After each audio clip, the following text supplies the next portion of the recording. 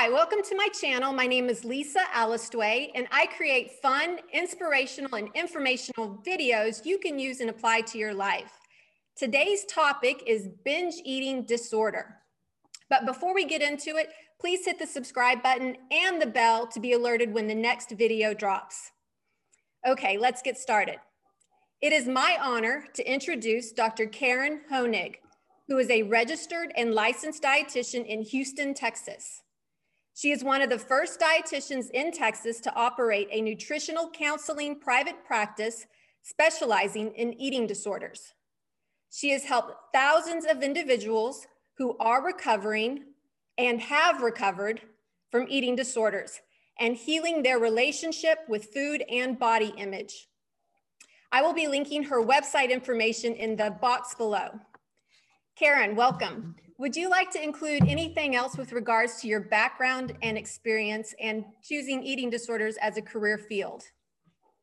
First of all, thank you so much for having me on today. What a privilege and honor to be a part of this exciting YouTube channel. Thank you. So in terms of anything else I'd like to add, I've been in private practice for about 25 years. And I have to say what an honor and a privilege it has been to work with thousands of clients who have allowed me into their lives, right? Nutrition, food, body image is so personal and so individual. And what a privilege to be able to step into the place of their space and their lives and to be a part of that. Because it takes such, they have to really trust me, and bring down the walls for me to help them heal. So it has been such an exciting 25 years. And then also to watch the field of eating disorders evolve. When I first went in to the work of eating disorders, there were no treatment centers in Houston. There were no residential treatment centers in Texas. We had to send our patients outside of Texas. Now Houston has 2 IOP PHP programs. There's probably 20 dietitians in private practice. We've learned so much. The DSM-5 changed and added different eating disorders into the diagnostic codes. So it's really an exciting field. We know so much more, we've evolved, and we can help treat patients so much better. Yes, and I just want to provide a disclaimer. The purpose of this video is for educational purposes and it's not intended for medical advice. So we're hoping that with this video, it perhaps can provide a tool or a discussion that you can take with you to when you see your doctor the next time, if you think you have a binge eating disorder. Absolutely. And if I could add, there's absolutely no shame, in having a mental illness, an eating disorder, any type of addiction. I am in recovery. I had an eating disorder in a time when nobody even knew what anorexia or bulimia was. I was a tennis player on the junior circuit, and I started that at 13 years old. And so I was a nationally ranked tennis player, in a stress bubble. And so my coping mechanism was eating disorder behaviors, and nobody talked about it then. Nobody knew what it was, so I had this very shameful secret. And there is no shame in being human and having problems and needing help. Yes, yes. So your story is very inspirational, and I'm glad that there are a lot of tools and resources available today. And it's tough if you grew up at a time when that wasn't available. But you are proof that people can recover. Yes. Okay, so let's go ahead and begin. As you guys know, this last year has been very challenging for everybody with the pandemic. And I just wanted to bring to your attention the latest American Psychological Association report. It's titled, let me make sure I get the title right here, Stress in America, 1 year later, a new wave of pandemic health. There is a lot of key findings in this report, but I want to highlight just a couple because I think it's relevant to today's discussion. One of the key findings, and this is just in a year's time, keep in mind, people, that approximately 6 in 10 adults experienced undesirable weight gain just in the last year. It was approximately 61% of us. And if you were to break it down by groups, millennials, and that's ages 25 to 42, They reported the highest undesirable weight gain of any group, with an average weight gain of 41 pounds. So I'll be linking this report down in the description box below if you would like to read it. But this is very alarming. I think a lot of us are not surprised. We might be surprised by the actual numbers that are coming out though. But to start off, I really want to differentiate between overeating and binge eating disorder. So Karen, can you do that? Now, that's a great question, because I often hear people say, oh, I binged last night, or and I always, gives me this gut reaction, like, no, you probably overate. And that's a normal, that's normal to overeat sometimes. Yeah. That's part of the definition of normal eating, is overeating sometimes. But there is a difference, and overeating is just like I said. Overeating, you feel it when you overeat. Maybe you go to a Mexican restaurant and there's tortillas and dip, chips and dips, and then fajitas, and then margaritas, and you feel like, oh my gosh, I'm really full. I overate, right? Mm-hmm. Binging is a numbing, addictive behavior. When binging is out of control, eating until the food is either done or you are so full that you are physically sick or uncomfortable. Mm-hmm.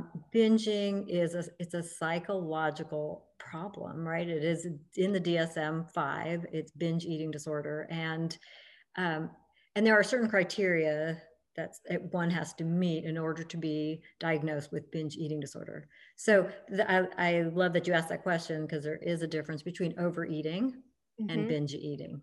Yes, I assume from this report, a lot of this is overeaters and not necessarily people with binge eating disorder. Agree. And when I read that report, I had the same thought, that and the way they phrased it, undesirable weight gain, this was a really tough year, a lot of stress. It makes sense that people turn to food for comfort and for other reasons, and that weight gain was the end result. Yes, yes. So when we talk about binge eating disorder, can you describe what a binge is? So a binge is different for every person. I lead a binge eating disorder support group, and each one of them, their binge is different.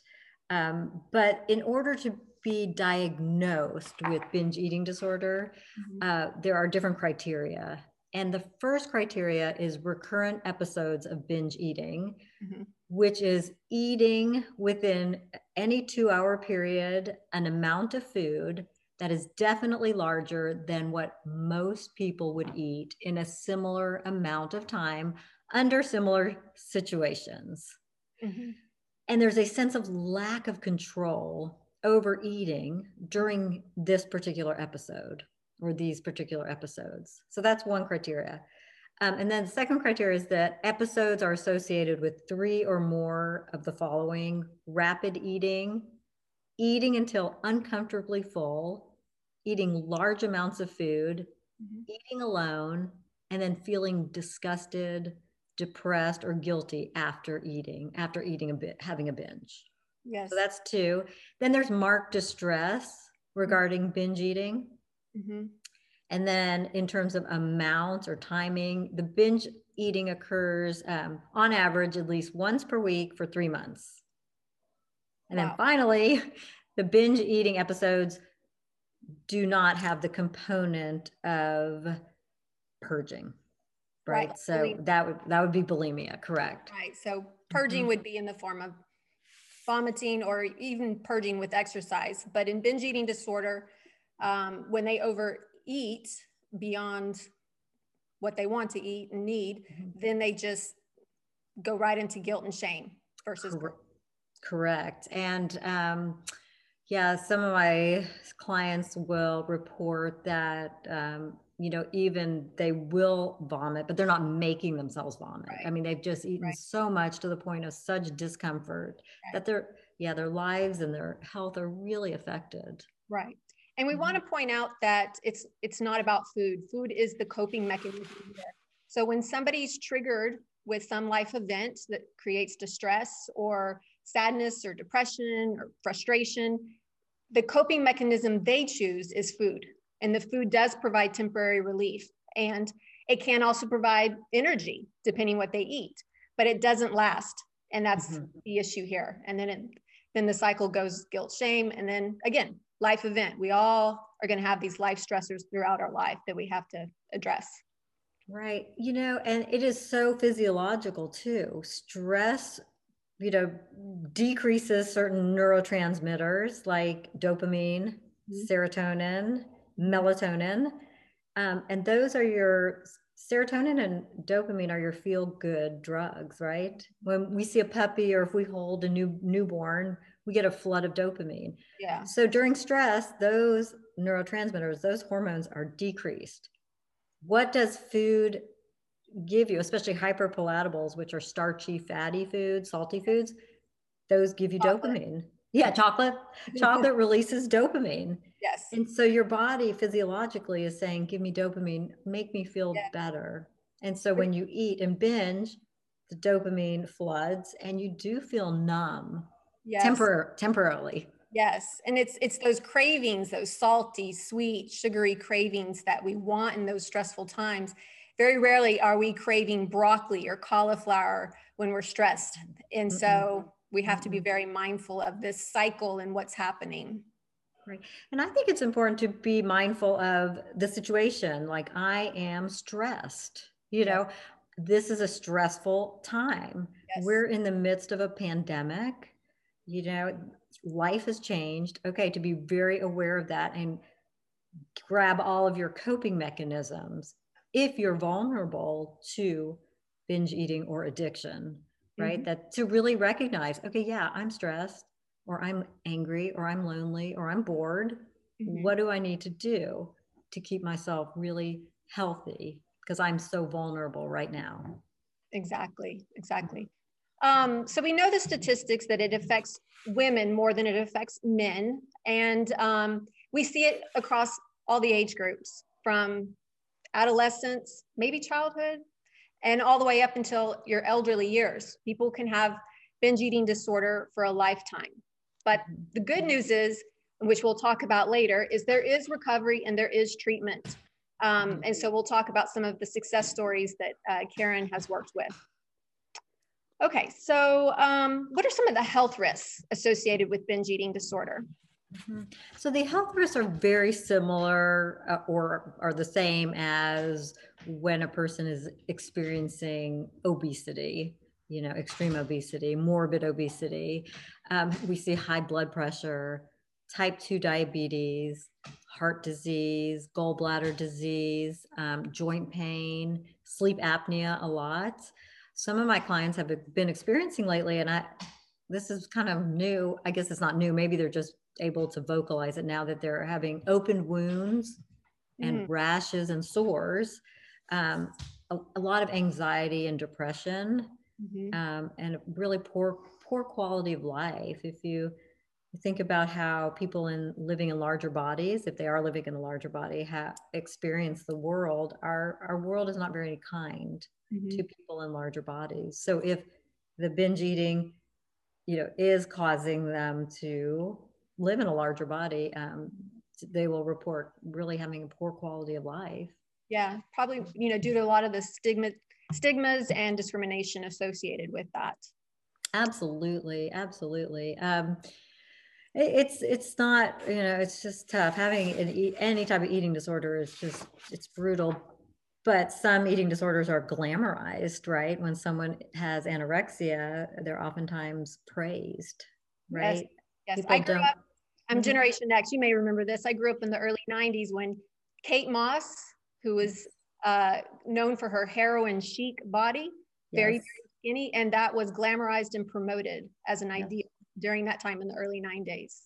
Absolutely. I remember Kate Moss, right? She was a waif, right? But very, very much drug addicted. Yeah. And the beauty norms, or what is considered beautiful, has changed. It used to be Marilyn, right? Well, it used to be Marilyn Monroe, who was beautiful, curvy, and then came Twiggy. And then, you know, it's been back and forth. Models and yeah. Yep. And today I'm happy to see more representations of a normal, healthy body weight in advertisements and so on. I think that's a positive message to send to young girls and to anybody struggling with body image issues. Oh, absolutely. Absolutely. You touched on the statistics, and I don't know if would you like to hear some of the statistics? So binge eating disorder is actually the most prevalent eating disorder of Yes. all of the eating disorders. It is recognized in the DSM-5, which is our manual of mental disorders, mental illnesses. And it is the most prevalent. It's the hardest to treat, I believe. And because people this is kind of making generalization, but it's a long road, right? Yeah. Recovery is a very long road, and it's not life-threatening like anorexia and bulimia are. And so, and a lot of times people want the quick fix. They want, let me just lose the weight. Let me just have gastric bypass.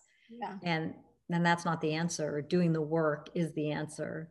Right. But binge eating disorder is very prevalent. It's the most common eating disorder. I have my statistics. Let's see, about 3.5% of American women and 2% of men, and up to 1.6% of all adolescents suffer with binge eating disorder.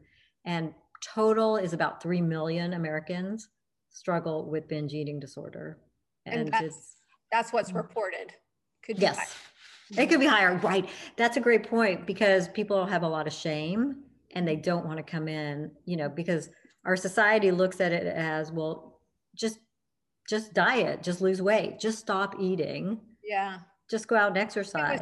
If it was that simple.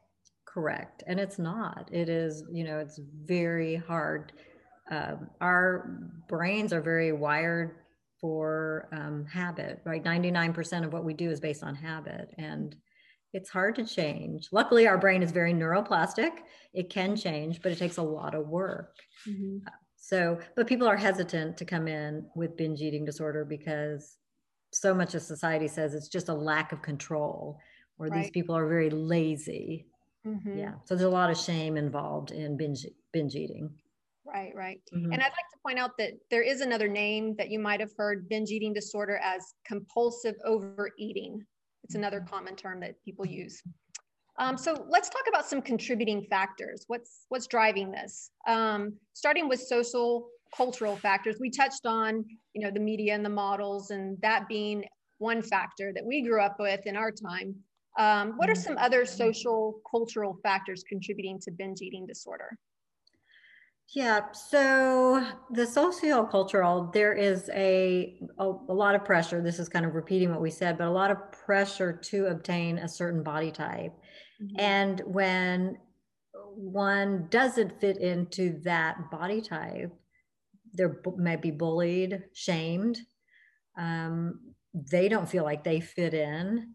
They might feel awkward. I have a lot of clients who say, when I grew up, all my friends were these little skinny, just genetically, these little skinny twigs. And I developed breasts, and, I grew, and I was going into puberty way before everybody else. And nobody tells boys and girls how hard puberty is, and that girls are going to go out and get hair and stuff, whereas boys are going up.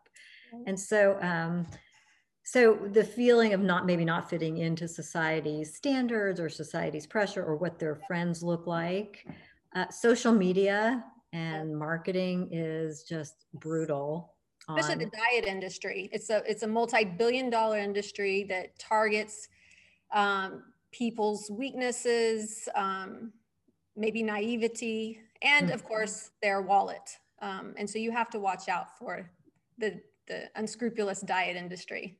Diet industry is, oh my goodness, brutal. The diet and beauty industry, yes. And there's always a new diet out there, and it looks so promising and so enticing. Yes. And so that's social. And then the normalcy of diet culture, which is just what you said, that, kindergartners bringing in Diet Coke, or talking about, I can't have that, that's too much sugar, or I'm not going to bring in a cupcake because I'm not going to eat that. That's got too much sugar. Right. kindergartners. Yeah. Mm.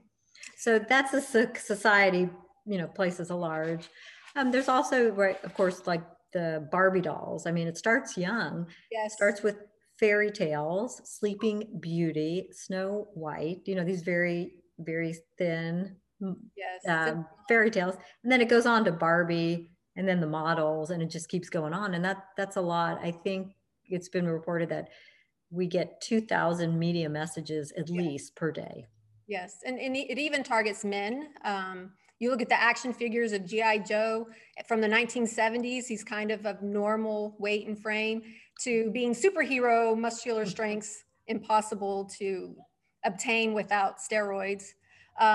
So yes, men are targeted, young boys are targeted as well as girls.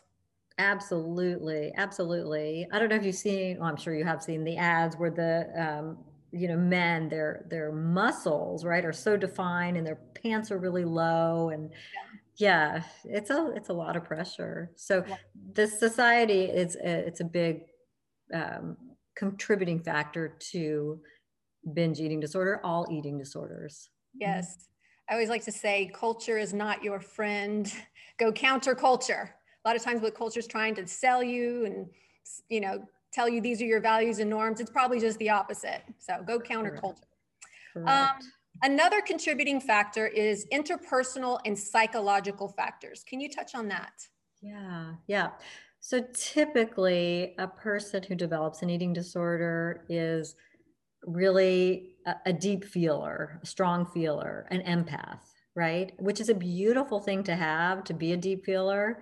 But it's also can be dangerous in terms of self-preservation.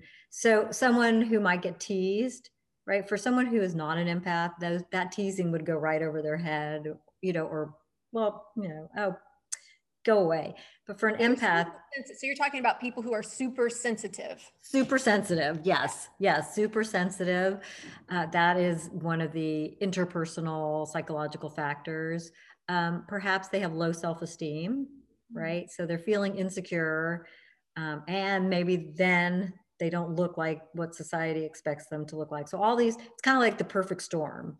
Yeah. Maybe they have depression and anxiety. Mm-hmm. Maybe they have a lack of coping skills. They haven't been taught, or it hasn't been modeled how to really take care of yourself, how to cope with life's difficulties. Perhaps they have difficulty expressing their feelings, Mm-hmm. right? Perhaps they have a history of trauma or abuse. Mm-hmm. And then perhaps we see a lot of OCD, obsessive behavior, compulsive behavior, perfectionism, sensitivity, just like you said. So you take these factors, they might not have all of these interpersonal factors, but maybe they have some. And then you add society's pressure. Yeah. Yes. And then the final one, which I know you'll mention. Yes. I just want to touch on what you were saying, poor coping skills and the poor communication skills. Sometimes people fall under this category of being people pleasers. They have difficulty saying no to other people, but they also have difficulty saying no to themselves. The boundaries are broken on both ends there, and they have to do the work to repair that so that they can build their confidence and build their communication skills. Absolutely. Boundaries is a huge word, and it's such an important part of life. It is being able to say, okay, you know what, this is what I will allow in my life, and this is what I won't allow. And people have to respect my boundaries. Yes. And you are the one in charge of enforcing those boundaries. That's the key thing here too.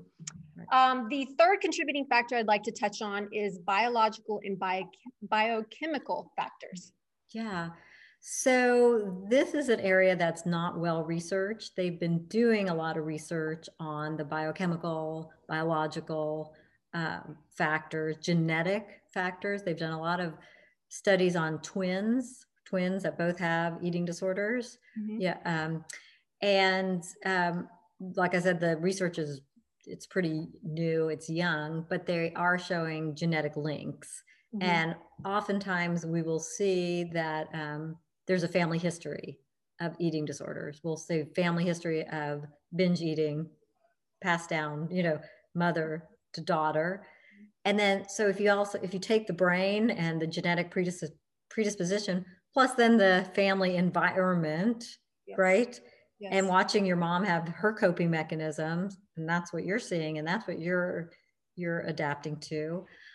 There's also chemical imbalances that are genetic, and the chemical imbalances that directly relate to hunger, appetite, and satisfaction or satiety. Mm-hmm. So there is a genetic component for sure. Just like we know that if you have a schizophrenic parent, one parent, there's a 50% chance you're going to have schizophrenia. Both parents have schizophrenia. Yeah.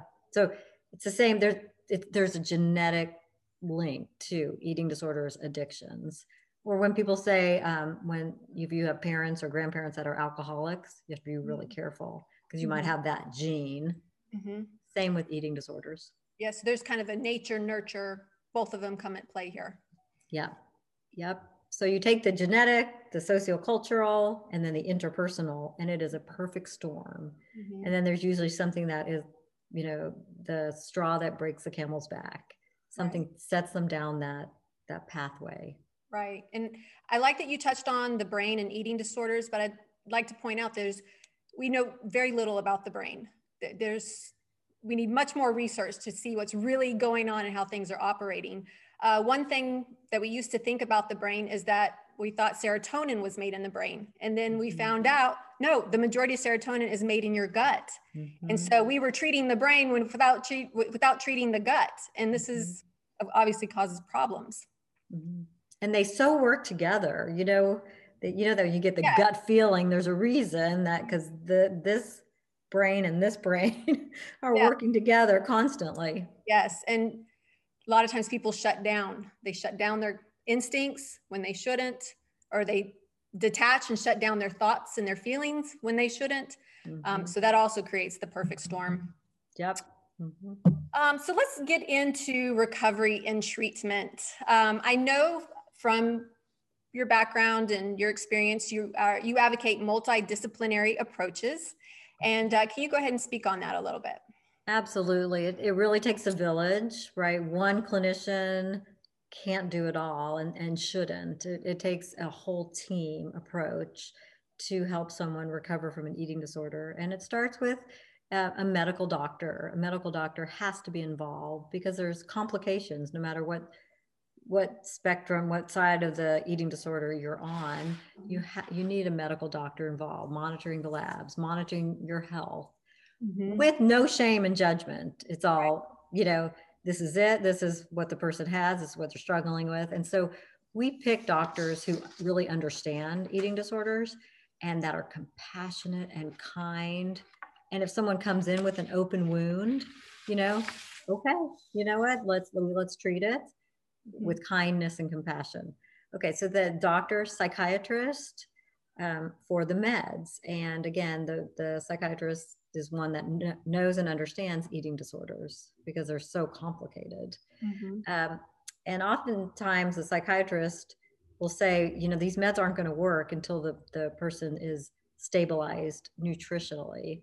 So dietitian has to be involved, a registered licensed dietitian. Yes, not a nutritionist. Not a nutritionist. Can you tell the difference for the audience between a registered dietitian and a nutritionist?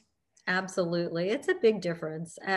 So a registered dietitian, nutritionist, RDN, has gone through years of undergraduate work, undergraduate training, very specific classes, nutrition classes, metabolism classes, medical nutrition, MNT classes, all the sciences, biology, microbiology, anatomy, physiology. Mm-hmm. So they finish a 4-year degree in nutrition, and then they are eligible to apply for an internship. And the internship is at least 8 months. It could be a year. It depends on the program. And the internship is in hospitals, in private practices, in food service industries, all the different nutrition industries. And then after they finish their internship, they're eligible to sit for their board exams. Right. And so then when they complete all of that, they become a registered dietitian. Licensed, yes. Well, licensure is based on states. Oh, not all states are licensed. Texas is a licensure state. We have to be licensed in Texas, but other states don't require a license. Okay. But RD, you have to be the registered dietitian to practice nutrition anywhere in the United States. Yes. So make sure they have those credentials behind their name. And you want to find, if you're going to get help, which I so encourage, find a dietitian who specializes in eating disorders. Yes. So that you don't go into, let's say, a hospital dietitian who means well and is a great clinical dietitian, but doesn't understand, eating disorders, and might, inadvertently put you on a diet or a meal plan, right? Which is maybe not the right treatment at that time. Mm-hmm. So, okay, so a medical doctor, psychiatrist who is a medical doctor too, dietitian, therapist, a licensed LPC, licensed professional counselor, or social worker, licensed social worker, again, who understands eating disorders, because it is not about food, it's not about weight, it's all the underlying issues that we've discussed, all the issues of not feeling good enough, not feeling smart enough, not feeling enough, and then finding this coping mechanism. Yes. I want to touch on that real quickly about the importance of identifying and recognizing feelings. There is a great tool. It's a color wheel of emotions. Do you know what I'm talking about? Yeah. Mm-hmm. I'll put a link in the description box for those who don't know. But oftentimes people might be emotionally illiterate when it comes to describing how they feel. They may only know sad, mad, and happy. And they don't dig deeper. They don't go into, well, why am I sad? Well, I'm sad because I was humiliated, or I was confused, or, you have to dig deeper into those not so good feelings. And a lot of times people don't want to do that. They don't want to, what I say is feel the feels, and you got to feel the feels to get better. And I think something like this tool, the emotion wheel, helps you name the demon so that you can tame the demon. Yeah. And feelings are for feeling. Yes. Right? Feelings are for feeling. Yeah. And we learn, and, so when someone has binge eating disorder, the feelings that come up are numbed with food. Yes. Right? Or if there's a trigger, I don't want to go there. I don't want to feel that feeling. I know what's going to numb me and take me away. One of my clients last night said now that she's in recovery, she has so much time, so much more time. Before she, numbed herself, she had no time because all of her time was spent thinking about food, how was she going to get food, then binging on food, and then feeling awful. So feeling the feelings and being able to process those feelings. Yes. Particularly with the therapist, because those feelings can be really strong. And yeah. You need somebody to help you navigate it. Again, no shame, no judgment. Find a therapist that is compassionate and kind and understands and specializes in eating disorders that can help you kind of get to the root cause. And, feelings can be horrible and they're fleeting. That's the good news and the bad news. The good ones come in and they also leave, but the bad ones come in, but they can also leave. So sometimes you just have to ride those feelings, and a therapist can definitely help you navigate that. Absolutely. And to watch someone sit with the feelings in a group, especially uncomfortable feelings, they do pass. We have watched people cry, throw temper tantrums, yell and scream, and then the feelings pass. But if you numb them, you still have not resolved the feelings. It's like a pressure cooker. If you keep numbing something, it's like putting balls below the water surface, and you can't keep holding those balls down. Eventually they're going to explode, and that's how your feelings will come out one way or another. Correct. Feelings are for feeling, and it's okay, right? We're human. We have feelings. We own them. That's okay. Yep. That's okay. It's an experience. Sometimes you've got to keep a sense of humor about it all and just enjoy the ride. Exactly. That's true. That. Mm-hmm. Anybody else in your team of helping people with besides a doctor, a psychiatrist, a registered dietitian, a therapist? Anybody else? That's what we were talking about. Okay, yeah. Well, I love support groups because people are wired for connection. Yes. And so if you can connect to others who are struggling with something similar, you realize I'm not alone. Exactly. Mm-hmm. And so I have a free support group Monday nights, and it's actually open to anyone in the country because it's on Zoom. So it's not just, it's also not just local anymore, and it's free. And the support group has been very successful just in that way that people are connecting. They have a common bond and they really support each other. And so they realize I am not alone in this struggle. So they can just drop in. They don't have to like show up with a diagnosis. Can it just be somebody that has overeating behavior issues? So they have to be screened by me, and then I'll put them on if they're appropriate for group. Not everyone has been appropriate for group. Someone with a very, very diet mentality is not going to be appropriate for group. I'm trying to think. Someone who's very triggering, right, is not appropriate for group. We've had people. I'm sorry. They might trigger other people in the group. Correct. And there's certain rules with group, like no numbers, no weights, no specifics of food, because that could be very triggering. For example, if someone says, I binged on a cupcake, right? Someone else might be thinking very shamefully, what? You should see what I binge on, right. That's not a binge, that's a nibble. So we're very careful with our vocabulary and wording, and there's certain rules of group. So anyway, someone has to be screened by me. And then if they're appropriate, I always say, try it out a few times and we'll know if you're a good fit for group or if the group is a good fit for you. Yeah. Do you have, I would imagine for people who are going through binge eating disorder and do feel alone, it's important that you reach out to friends and family and also get their support. And do you ever have friends and family come to your support group? That's a good question. Sometimes we've had spouses come. We have to be careful. Sometimes friends and family are great support, but sometimes we've got to be really strict with boundaries, because friends and family, if they don't understand the illness, it can be counterproductive. Yes. Yeah.